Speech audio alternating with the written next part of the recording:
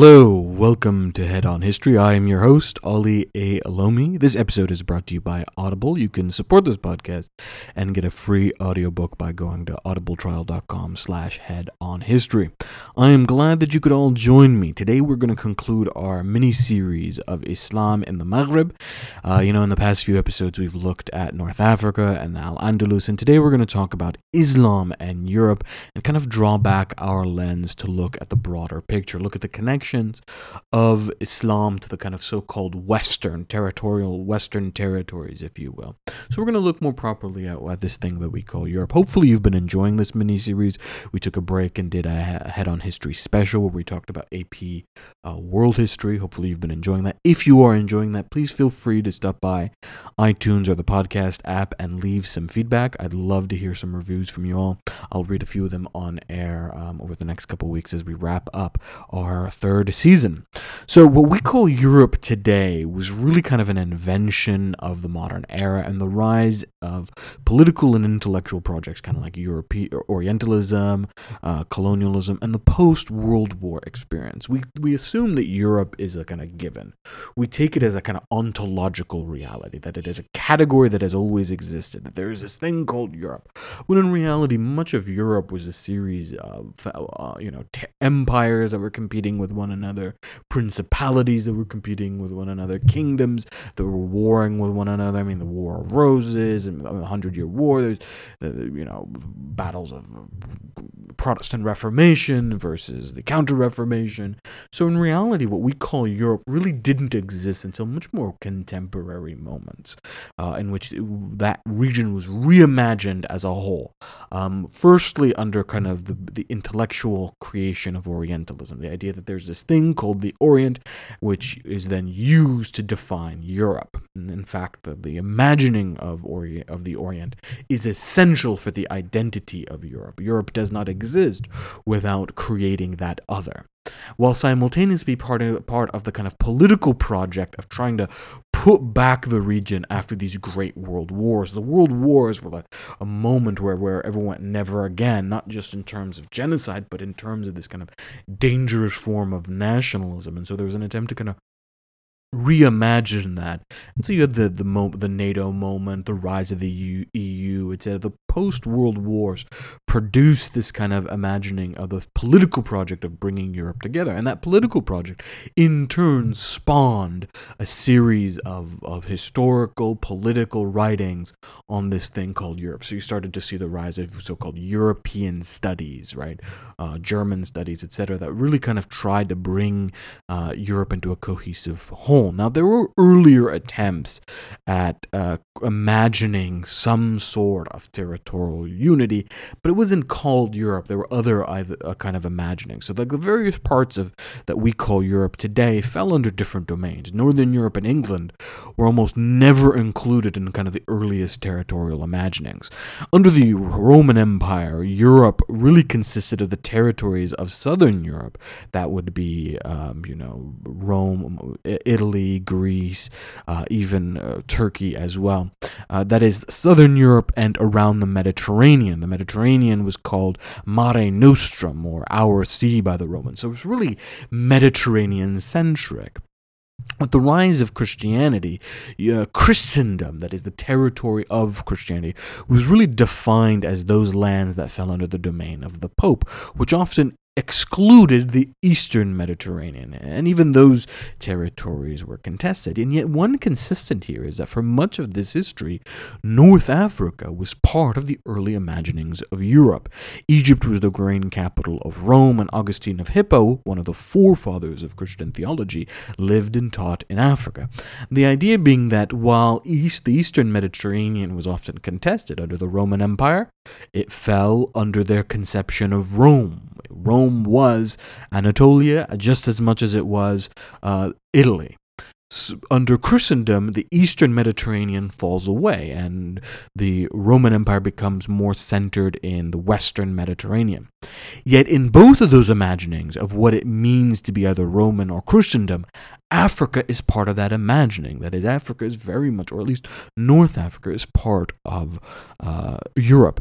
And the same can be said about Islam. Western Europe, or what we covered as Al-Andalus, was part of the Maghreb. The Maghreb included two territories, Ifriqiya, that would be North Africa, that's Egypt and Libya, Tunis, Morocco, as well as Al-Andalus. Those territories, Ifriqiya and Al-Andalus, produced what is known as the Maghreb. So Europe and Africa were part, or Western Europe and Africa, were part of this Islamic imagining of what we would call Europe. Islam, therefore, has been in Europe for as long as Europe has imagined itself as a cohesive territory. Early imaginings of Christendom could argue to be were produced as a result of that kind of encounter with Islam. So Christendom really emerges as it encounters Islam. So you have this civilizational force that is Islam, or Islamic, even though it's contested. There's the Umayyads battling it out in Al-Andalus versus the Abbasids, which are in the Persianate world. There's a lot of kind of minor governors and dynasties like the Almoravids and etc. that existed that competed it. Yet there is this imagining that there's this thing called Europe. There's this thing called Islam. Christendom is encountering it. The Muslims are all one unified territory. Therefore, we must be one unified territory, and that is Christendom. And in 1095 we see the clearest kind of articulation of this. Pope Urban II calls for a crusade. He calls for God's peace in Europe to carry out God's war in the Holy Land. Now, despite these kind of imaginings of Christendom versus Islam, Christian civilization versus Islamic civilization, it's easy to kind of fall into that trap. It's easy to see Europe and Islam as oppositional civilizational identities. And certainly there was conflict between the two, from the Crusades to the Reconquista. But the reality is that they are far more entwined and entangled than just fighting on opposite sides. I'll give you an example of this. In 730, Charles Martel, who really kind of reclaimed a lot of the Frankish territories from Muslim rulers, and not only reclaimed them, but established what eventually goes on to become the Carolingian dynasty, a Frankish Christian empire, if you will, that is really on the borders with the Muslim world. In 730, he goes up against an alliance between Christians and Muslims. The ruler of Aquitaine, Odo the Great, marries his daughter Lampagia, or Lampagia, I'm probably mispronouncing that, to Munuza. Munuza was the governor in Al-Andalus. Odo, a Christian, with Munuza, a Muslim, form an alliance, and this alliance is in opposition to Charles Martel. And Charles Martel in 730 eventually defeats both of them. But that's an example of how even politically, despite this kind of language of Europe versus Islam, or Islam and Europe being two different civilizations, they're actually entangled, and the lived reality is one of encounter and exchange more often than it is of conflict and opposition. We see this most clearly with the relationship between the Carolingian dynasty and the Abbasid dynasty. The Abbasids were set in Baghdad, and the Carolingians were set in the Frankish world. In 765, Pepin the Short, which is kind of a misnomer, he was probably not short, he was probably quite tall. But in 765, he establishes an embassy in Baghdad, a Carolingian embassy with Al-Mansur. In 777, Suleiman al-Arabi, who was the wali of Barcelona, that is the governor of Barcelona, goes even further. He establishes an alliance with Charlemagne against Abdul Rahman I, and they join their forces together and attack Abdul Rahman. Here he is, Suleiman al-Arabi, a Muslim, and he's willing to take Charlemagne. We often talk about Charlemagne as this great Christian conqueror, the one who defeated the Muslims or who stopped the Muslim invasion. But in reality, he was allied with some Muslims. Suleiman al-Arabi joined forces against Abdul Rahman I. And that's because Suleiman al-Arabi was actually a pro-Abbasid governor of Barcelona. The relationship continues with the Carolingians. In 797, the embassy in Baghdad, which is the first one established by Charlemagne after Pepin the Short. So Pepin the Short is the first that reaches out to the Abbasids, and the Abbasids reach out to Pepin the Short, and they start the beginnings of their exchange. But in 797, there was a much bigger embassy established under Charlemagne, and it was composed by three men: a Jewish man, Isaac, known as Isaac Judaeus, Lantfrid, and Sigmund. They were all three sent to Baghdad, where they served as emissaries of Charlemagne. And in turn, under Harun al-Rashid, they were given a series of massive gifts to take back to their king, Charlemagne. And part of these gifts involved a big collection of books. These books ended up in European territories and started what's known as the Carolingian Renaissance. The re-emerging of the kind of scholastic tradition from this Carolingian script. Those of you who are kind of script nerds that love, are they called scripts fonts is what they're called when you're talking on computers, right? Those of you that are font nerds, the Carolingian script comes out of this particular moment. It's a result of this kind of exchange with the Islamic world. The scholarly tradition of scholasticism in the Carolingian dynasty is a result of books that were exchanged out. Now remember, when we talked about the Abbasid dynasty, paper had been made available vis-a-vis China, and so as a result there was this massive translation project under Harun al-Rashid, and that translation project made it so that books were more readily available in the Muslim world than they were anywhere else in the world at that time.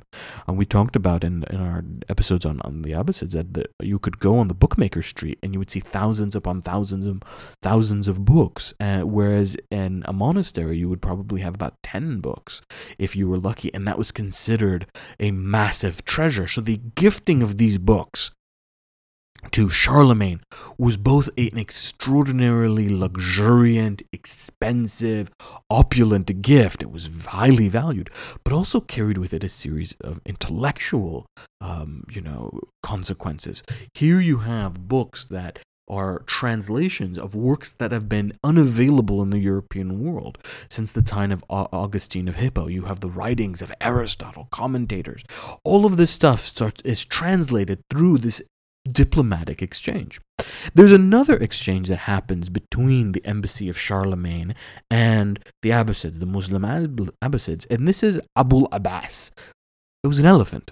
Abul Abbas, this elephant, was a gift that was given to Charlemagne. And I think in some ways, this is a really, really good metaphor for understanding the way this world was connected.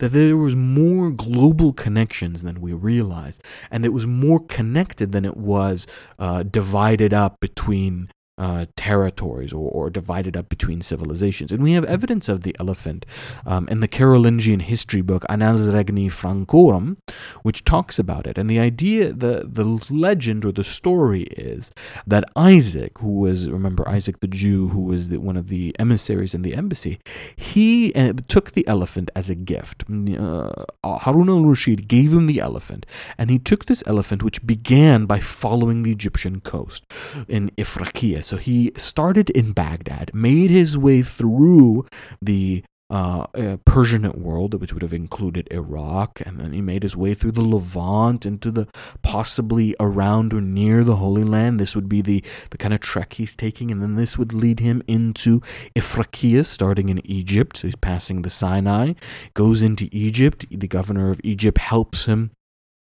get across, so he follows the Egyptian coast, probably going past Libya. He set sail from Carthage, which is in modern day Tunisia. So you can see him all the way down this coast, following from the heart of the Muslim world, into the Levant, into Ifriqiya, following the southern Mediterranean, following that all the way to modern day Tunisia, taking the port from Tunisia, and then traveling through the Mediterranean to Europe, bringing this magnificent elephant to Charlemagne. It was a huge gift and a huge moment. The connection of the Muslim world to Europe via this track shows us first and foremost how vibrant these trade routes were, that they included overland travel as well as sea travel. We also see the importance of ports which connected the Mediterranean. The Mediterranean is not just one empty void, but a series of routes that connected the world around it. You could see it as a sort of network, a worldwide web, if you will, that existed at that time. Well, what's interesting is those ports still exist today. Today, the ports to Europe and North Africa are still vibrant in their connection between the two worlds. You can take a boat and make a really quick trip, couple hours across the Mediterranean, and you're in Africa, and from Africa, you're in Europe. Now, what's interesting is about Abu al-Abbas is that he wasn't just a gift. In 810, Charlemagne mounted a massive campaign against King Godfrid of Denmark. And guess what he took with him? He took Abu al-Abbas the elephant, the idea being that he wanted to use Abu al-Abbas like a war elephant, like they did back in the Carthaginian Wars and the Punic Wars, right? Hannibal's elephants, like Alexander encountered when he entered into India. He wanted to use this Muslim elephant, this Muslim gift, against King Godfrid of Denmark, a Christian king. Now, unfortunately, the elephant dies. There are some rumors that the elephant was albino, and that perhaps the elephant is where we get the term white elephant from. That is a bit of a myth. There is no real evidence that the elephant was white or an albino. In fact, there is a kind of entryway by a different dignitary, but it's with a question mark, so we're not quite sure. But I think the metaphor of Abu al-Abbas is a telling one.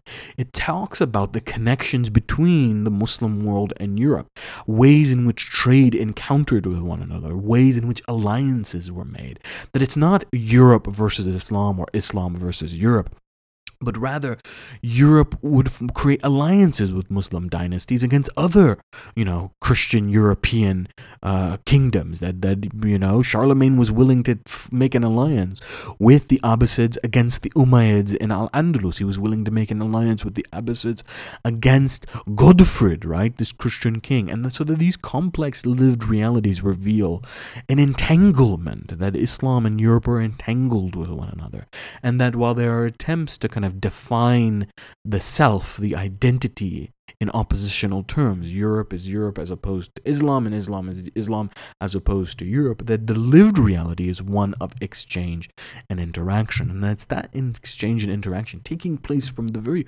earliest moments of Islam and the rise of of Christendom that epitomize the entanglements, the exchange, and the lived realities of ordinary people. It's that complex, nuanced history that often gets erased in today's language of kind of the Muslim world versus Europe. And this is also the kind of language that gets then redeployed in the language of migrants and refugees, right? Viktor Orban of Hungary talks about Muslim invaders when he's talking about migrants.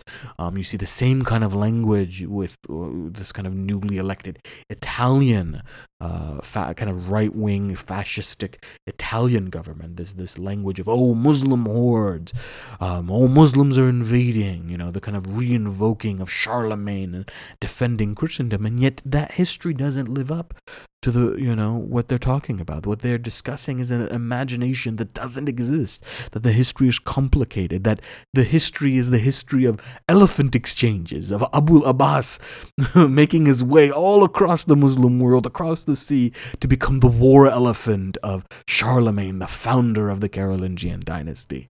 So in addition to Abu al-Abbas, there was also books that were exchanged, and these books are really the key to the entanglement, if you will, between Islam and the so-called Europe. One of the most important figures, and we've talked a lot about this when we talked about Al-Andalus and the Maghrib. We talked about the exchange of geography, the exchange of science, the rise, the equations of Copernicus being rooted in a lot of the principles of a lot of the kind of discoveries within the Islamic world in Al-Andalus. We've even discussed Ibn Sina and the rise of modern medicine. But there's one figure that I want to kind of talk about that really, I think, epitomizes the metaphor that I'm trying to demonstrate in this podcast. And that's Averroes, or Ibn Rushd. Ibn Rushd was in Cordoba, or near Cordoba, and he was one of the major philosophers of the medieval Islamic world. And he was interesting because he believed that there was only one singular truth, that there was one truth known as Haqq, al-Haqq, and that this truth can be found through two paths. One was belief, and one was rational thought, or philosophy.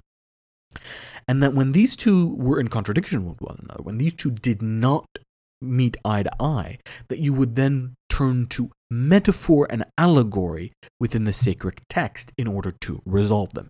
In other words, rational thinking was more important than so-called theological thinking, that it was less about things like isnad and transmission, and less about specific legalistic definitions, even though he himself was a jurist and trained in classical Islamic law, usul al-fiqh. He believed that rational thought was the ultimate arbiter of what was truth, and that there was a way of kind of balancing rationality and Islam. He was a deeply Aristotelian thinker, and his translations of Aristotle were so important for the European world that when the Reconquista happened, and you had the fall of Al-Andalus, his works remained. That of all the kind of Islamic thinkers, even though we see their influence in science, we see the influence of Islam in math, we see the influence of Islam in a variety of different places, that in the field of philosophy, Ibn Rushd becomes the most important. So much so that Thomas Aquinas actually calls him the commentator, that European theologians would read Aristotle through Averroes. Now, Thomas Aquinas ultimately disagrees with Averroes, or Ibn Rushd. He argues against his thesis and against Averroes, and then eventually in Summa Theologica, where he argues that the theology is more important than philosophy. But there is an interesting way in which Averroes ends up becoming the forefather of the European Renaissance and Enlightenment. So in the 15th century, one of the most important Jewish thinkers in Europe was a man named Elia de Medigo, and he was a professor at the University of Padua. Padua is an important place because Padua becomes the kind of center of Averroism. Now, Averroism becomes kind of synonymous for quote-unquote secularism or atheism, the idea that rational thought trumps theology. And indeed, to be an Averroist was to be accused of being an atheism. And so there's a kind of sort of interesting Islamic root to secularism and atheism that is often kind of ignored vis-a-vis Averroes. So anyways, it's in Padua that Medigo ends up becoming a teacher of one of the most important figures of the Renaissance, and that's Pico della Mirandola. Pico della Mirandola was hugely important. In 1486, he wrote the Oration on the Dignity of Man, which is believed by many to be the beginning kind of salvo of the Renaissance. It is, in fact, probably the magnum opus or the manifesto, if you will, of the Renaissance. It is the birth of the Renaissance thinking, the rise of humanism, the rise of rationalism. And Pico della Mirandola is interested heavily in Arabic and Arabic traditions. And he reintroduces the act of translating. So he begins and takes all these kind of Arabic thinkers, Ibn Sina, Ibn Rushd, etc., and he starts to translate it, including works on like astrology and astronomy. Not just astronomy, but astrology, the birth of kind of Renaissance astrology, Pico de Mirandola, and really brings it about with the translation of a variety of different texts like Abu Mashar's work and Mashalah's work, who were these famous kind of Arab astrologers. But also particularly adopting Averroes' beliefs on philosophy and rationalism as the core of his thinking. Pico de Mirandola is influenced by Elia de Modego. Now, Elia de Modego is an Averroist. Elia de Modego is a student of two people, Maimonides, the Jewish philosopher of Al-Andalus, who we talked about in previous episodes, and the student of Averroes, or Ibn Rushd. This is the way in which Ibn Rushd ends up becoming the kind of backbone, if you will, of the European Renaissance through Pico de Mirandola, who gets it from Medigo, and Medigo, who gets it from Ibn Rushd. That intellectual genealogy really reveals the way in which Islam isn't just an oppositional civilization to Europe, and Europe isn't just an oppositional civilization to Islam, but that these two are entangled one with one another. They influence one another. That Islam was in the earliest imaginings of Europe, that it was both a political ally of the Carolingians, it was both a diplomatic ally, as we saw with the Abbasids, that it was also an intellectual ally, that the two were entangled with one another, that the major thinkers in thought of Islam ended it up in the heart of the Renaissance and eventually the Enlightenment. It is not an over-exaggeration to say that without Ibn Rushd, there would be no Renaissance. Without Ibn Rushd, there would be no Enlightenment. So that's what I'm going to end with today. I'm going to wrap up with a final story. So we've talked about, kind of drawn the lens backwards, looked at the kind of way in which Europe is engaged, Islam was engaged with Europe beyond kind of Al-Andalus. We've already talked about Al-Andalus in our previous episode. This episode, I really wanted to talk about the kind of diplomatic and intellectual exchanges between these societies and how these societies were entangled with one another and in the ways in which they constantly reimagined themselves and the other. So I'm going to end with, I think, the perfect metaphor of the importance of Al-Maghrib, that is the kind of world of North Africa and Europe to the Islamic world. And I'm going to give you a story that I think is probably one of the reasons why we study history. One of those figures that is utterly fascinating. That's just like you can't get away from him. And it's a man named Musa the First of Mali, known as Mansa Musa. Mansa is actually a title which means sultan or conqueror or ruler or commander. Mansa Musa of Mali was a Muslim ruler, and his story is, I think, a great story that epitomizes the power of trade, the things that we've talked about in our podcast over the past several episodes about the story of Al-Andalus, Ifriqiya, and its relationship Europe and its relationship to Islam.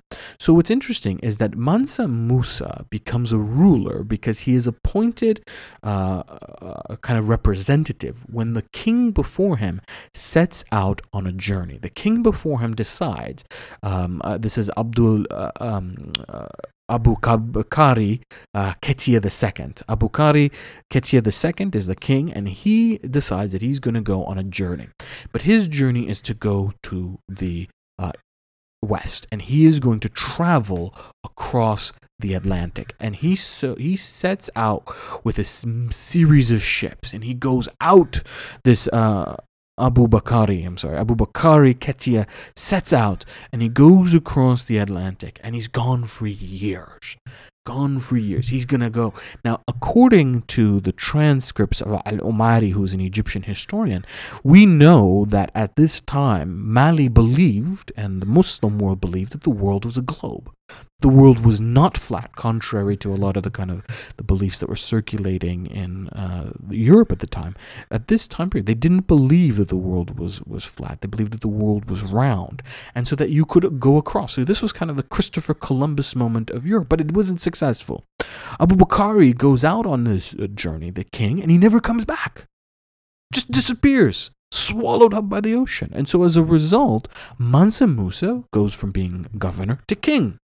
And as he becomes king, he decides that he's going to expand his kingdom. He builds these beautiful universities in these giant cities, and one of the cities that he builds is Timbuktu. Timbuktu becomes one of the major capitals of intellectual learning in the African world. If you lived in Ifriqiya and you were looking for social mobility, you would become a scholar at Timbuktu. Timbuktu, in turn, has a connection to Al-Qawirun, which was the university over in Morocco. These two universities produced so many texts that those texts were translated in Sicily. They became the basis for the geographical imaginings of Europe. Indeed, the navigations of later European scholars, European travelers during the age of exploration from Christopher Columbus on, are all a result of the exchange between Timbuktu and Al-Qawirun with European universities. And it all comes down to this man named Mansa Musa. This man is the one who really founded Timbuktu.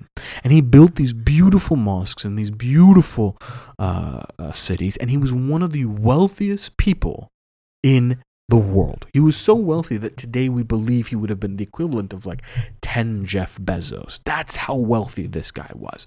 Super wealthy. And that's because at the heart of his empire was trade. Africa was the heart of the trading world. We often talk about the Silk Road as a kind of connection between China and Rome, but the reality was this trade was penetrating deep and moving out from Africa, the precious metals, gold, all of this. And this is epitomized by the pilgrimage of Mansa Musa to Mecca. So Mansa Musa decided that in 1324 to about 1325 that he was going to go on pilgrimage, that he would make a Hajj, he would go across the African world and he would go to Mecca to do the obligatory Hajj. And he took with him, reportedly, 60,000 men, including 12,000 slaves. Each one of these slaves carried anywhere between 5 to 10 pounds of gold bars. And he took with him gold staffs and horses and bags and this massive procession of animals and human beings. They included somewhere between 100 camels and hundreds of horses. What's interesting is that along his journey, every step of the way, he would free those slaves, of those 12,000 slaves. He would free them because in Islam there is an obligation for Muslims to free slaves. It's considered a big kind of holy act. It's very important to liberate a slave. In addition to freeing slave, what he did is he would stop at every major city and he would hand out gold to the poor. All the gold that he took with him, 5 to 10 pounds of gold bars, he would hand these out to the poor, just pouring it out as an act of charity known as sadaqah. He gave out so much gold to the poor that he accidentally collapsed the economy of the Mediterranean world and Africa. I kid you not, he collapsed their economy. What happened is that there was so much gold he was carrying and so much of it was given out that it devalued the metal and it collapsed the economy for 20 years. That Egypt, Africa, and the Mediterranean's economy just crumbled because there was just too much gold being handed out. Like, imagine if Jeff Bezos decides to take a journey from Los Angeles to New York City and along the way he stops at every city and he just makes it rain with $100 bills, just $100 bills anywhere. Like you would see what it would do. The inflation would be astronomical.